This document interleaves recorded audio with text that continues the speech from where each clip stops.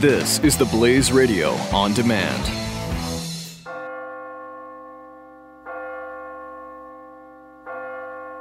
You're listening to the Church Boys FREEFALL Q&A. It's Billy Hollowell here with the Church Boys podcast, and I have a very special guest on today. How you doing? Great. It's good to be here, man. So, let's dive into this book, I Am In. What was the impetus for this? Because you guys at the Voice of the Martyrs have done a lot of work over the years, and I was telling you before we started recording that I had the devotionals back in the day, the Jesus Freaks devotional, and really all of these stories, right, that are so impactful and really stir people. But the tragedy is that there are more and more of these stories these days of people being martyred, people struggling. Tell me about I Am In and how that fits into the work you guys are doing. Well, you know, the Voice of the Martyrs, since 1967, we've been serving all around the world, helping those who are persecuted for their faith. And I Am In is just a collection of 48 of those stories, specifically about Christians who are facing Islamic extremists.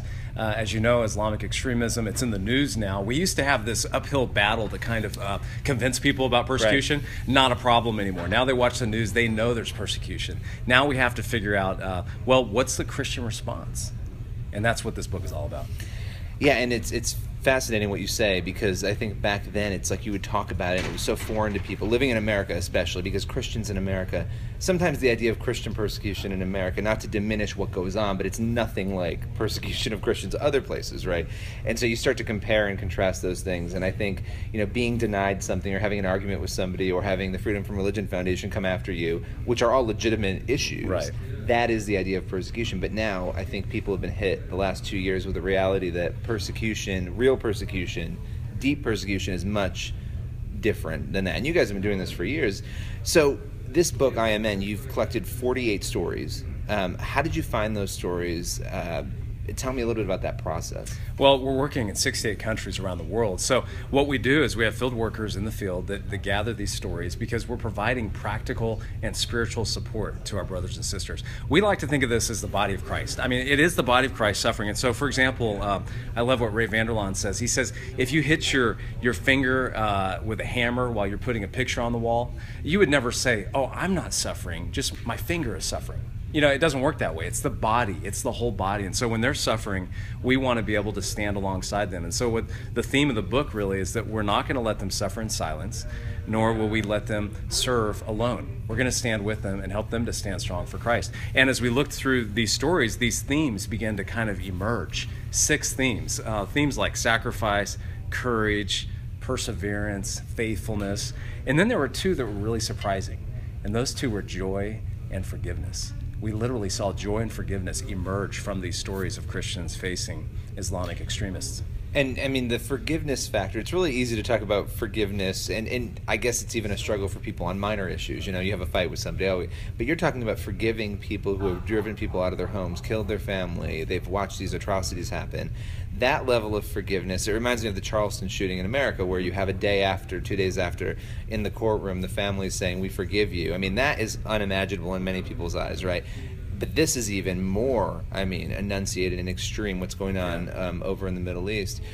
Was there one particular story out of the 48 that struck you more than the others? And if so, why? Yeah, I mean, there's so many stories because I've had a chance to travel to over 40 countries to meet with Christians and to hear some of these stories face to face. One of them that's in the book is in the chapter called Point Blank Forgiveness. And it's a story of a man in northern Nigeria.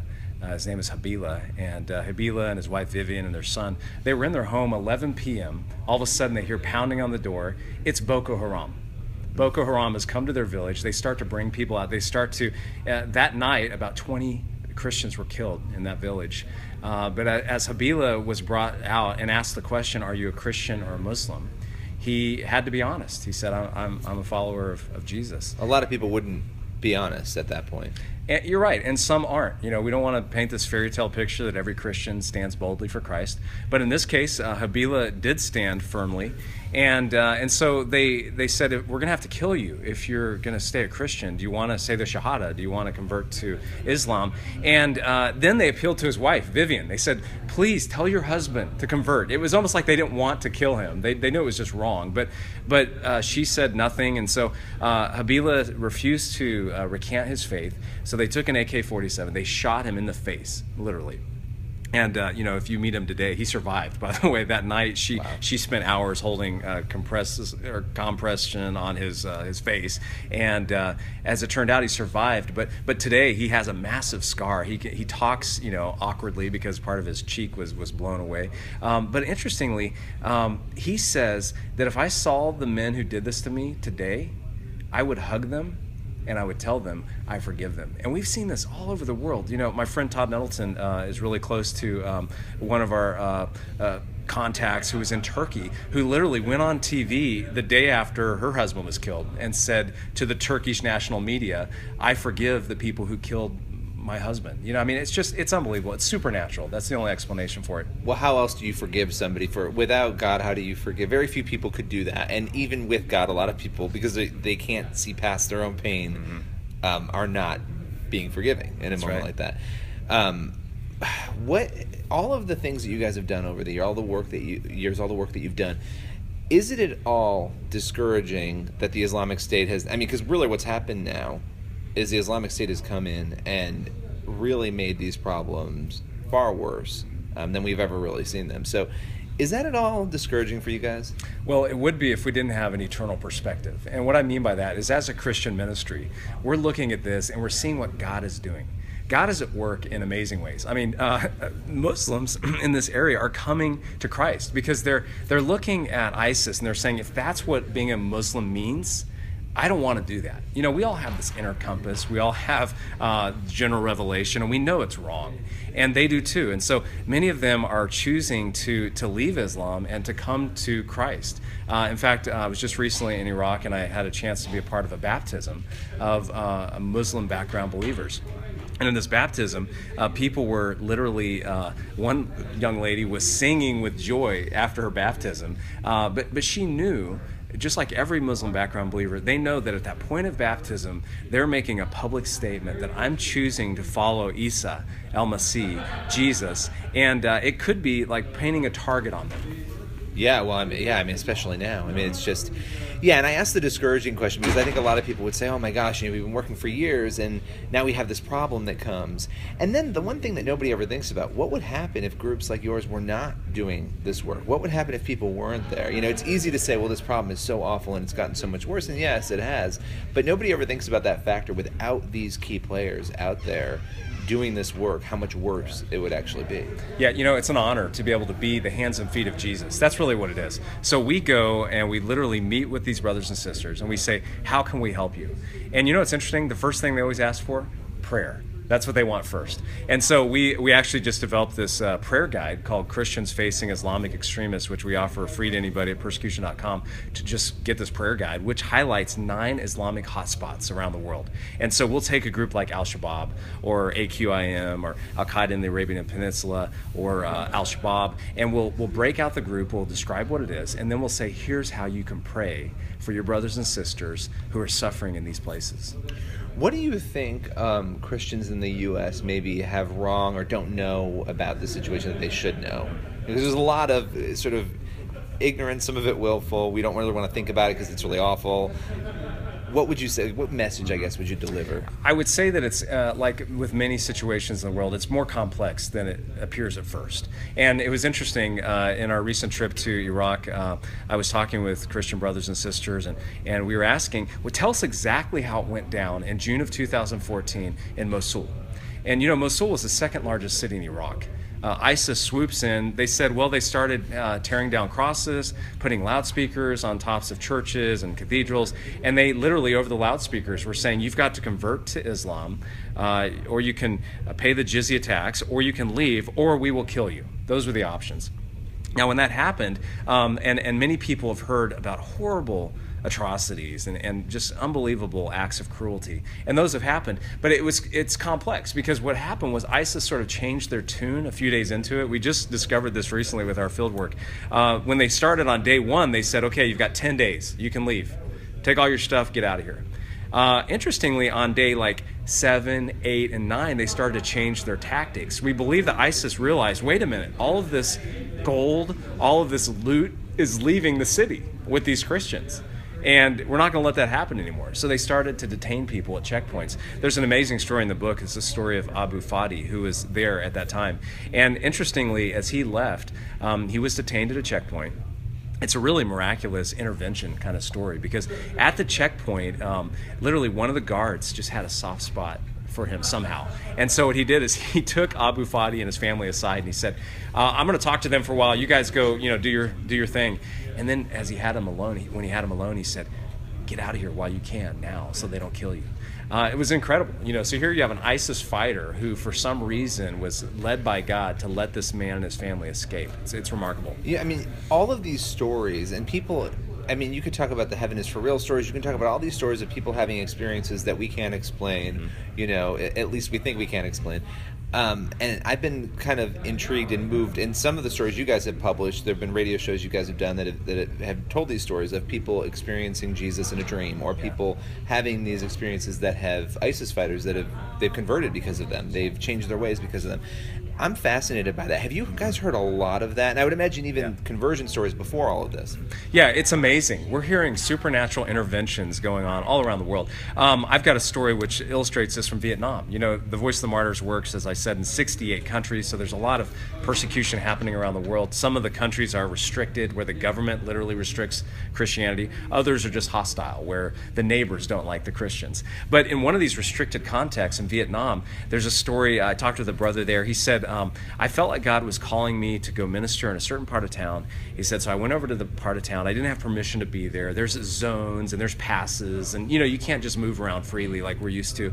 And as he went to this area, as it began to get dark, the day was done, he realized they were putting up a checkpoint, and he didn't know how he was going to get back. And so he said to the Lord, he's like, Lord, I don't know how I'm going to get through this checkpoint, but I'm just going to trust you. I'm just going to walk by the Spirit and just see what happens. So he's standing at the side of the road. A motorbike pulls up. And in Asia, you've seen this where, you can put a lot of people on a motorbike. And so this guy comes in, he says, hey, do you want to ride? And where are you going? And he told him where he was going. Well, the man on the motorbike drives directly to the police station. And my friend is kind of concerned about this, obviously. So the man says, sit here on the bike. I'm gonna run inside. Just stay here. And he starts to pray. He says, Lord, should I stay? Or should I go? What should I do? And so as he's sitting there, he just felt like the Lord was saying, just stay. Just trust me. I'm in charge here. So the man opens up the door in the police station. He's wearing a police uniform with a bunch of rank on it. And so this guy's freaking out. Now he comes back. He says, where do you need to go again? He said, maybe this time I won't tell him my exact address. I'll tell him the general vicinity. Anyway, so he comes, and he said they went through several checkpoints with a salute and a wave. They just waved right through the checkpoints. And he felt like, God, I feel like I need to follow up on this. I want to go say thank you to this guy. Maybe brought him into my life for a reason. I don't know. But he made his way when it was safe to the police station. And he said, hey, a couple weeks ago I was here and a guy gave me a ride. I just wanted to say thanks. And as he began to describe the man, they said, how much rank did you say this guy had? And he described it, and they said, there's never been anyone with that much rank at our police station. And this brother told me, he's like, I think it was an angel. I really think it was an angel sent by God to rescue me. And I'm thinking, how come I never get angels? You know what I mean? Like, well, one thing that's interesting about this, though, and I think, again, people are going to say, you're crazy. But you wonder, in parts of the world where there's less access, right, does God work more? Yes. Like in America, no, you're probably not, maybe there isn't a lot of it. But there are stories here, right? But maybe in places like that, there is more of it. Yeah, I think you're right. Because I thought about what I would do in that situation. I would, pull out my credit card and rent a car. I might bribe the guard at the check. Right. Whatever. I would figure a way out. I would have gotten off that motorcycle. I'll tell you that much. I'm not waiting for this guy to come back out. Yeah, absolutely. Right. Yeah. That's crazy. Was he in the police uniform when he first saw? No, so he wasn't. He went in and came out. I don't think he would have gotten on the motorbike at first if he was in a police uniform. Right. But good point. There's another. That's another interesting point of that story. Yeah. I've got so many stories just rushing through my head of these kind of supernatural encounters. And to God be the glory. He's doing this stuff, and it's so miraculous. These interventions that you're like, only God could have made that happen. Right. And that's what this book is filled with, these kind of stories. And people, when they read the book, they see these themes. Our prayer is that we will be inspired to stand strong. We don't know what's coming. We just don't. We know that persecution may come to America. We know that's a reality in more extreme ways. And so how are we going to respond to that? Can we stand strong? I hope that we can. Yeah, it's interesting times right now in America too, and I think on one hand you don't want to dismiss. Like I almost sounded dismissive earlier of the bakers and the people who are having these battles go on, but look, that's how things start sometimes, and that's how you have sort of systems that end up being more and more broken and pave the way for more problems. But I love it. Any other elements you'd want to share for the book? Yeah, I think that one of the things that we're most excited about is the curriculum that goes with it. There's a small group curriculum, and we did 6 sessions on each of the themes. And so what we did was we went to Iraq. We literally interviewed brothers and sisters who've been affected by ISIS, and we asked questions like, how are you responding to this? I'll never forget the story of Ban Noshaba. She was in the section on perseverance because she's had to persevere a lot. I mean, when ISIS came, they kidnapped her husband. Her husband was a taxi driver, and he was a Christian. And they kidnapped him, and so she literally was on the run. She ran from home to home, staying with relatives and friends, just trying to survive with her kids. And she got so desperate, and this is what I love about our persecuted family members. They're not saints. They're not perfect. They don't have it all figured out. She got so depressed that she actually tried to commit suicide.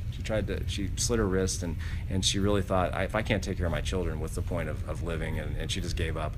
Well, she awakened in the hospital to a friend who said, hey, you need to come back to church. She went to church. She says this. She says, I was in church. I was worshiping. I lifted my hands in the air. I felt Jesus touch my hands and just totally minister to her in such a way that she was able to go one more day, one more step to persevere. And that's a kind of message that we all could benefit from. Absolutely.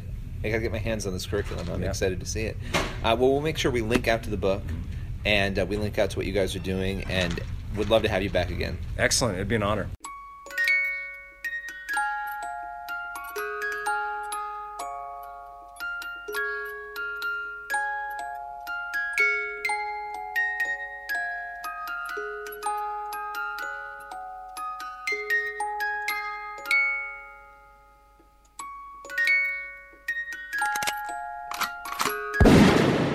The Church Boys.